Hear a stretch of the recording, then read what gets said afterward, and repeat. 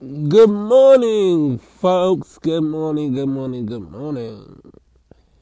How y'all beautiful people doing out there today?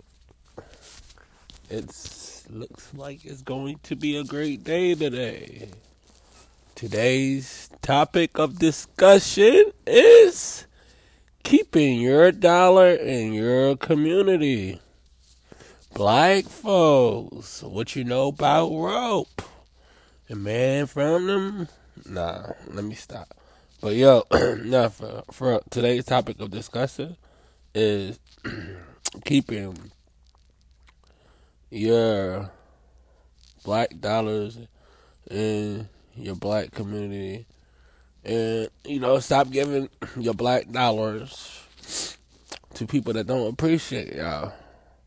You understand? Like, let's start opening more black businesses and generating this money inside our community, inside other black businesses.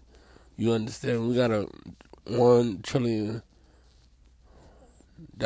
buying power. We could all become millionaires like within a year time frame, maybe two, if we only shop with each other.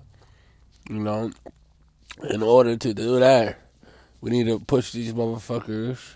Well, not motherfuckers. We'll push these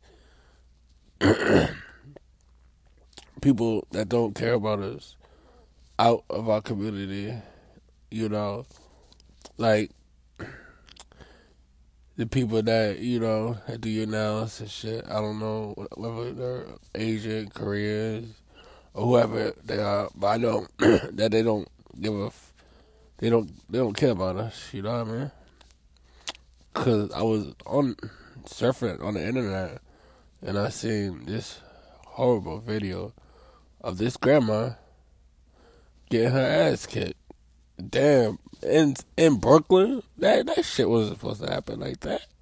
Not in Brooklyn, you heard? But that's another story though, bro.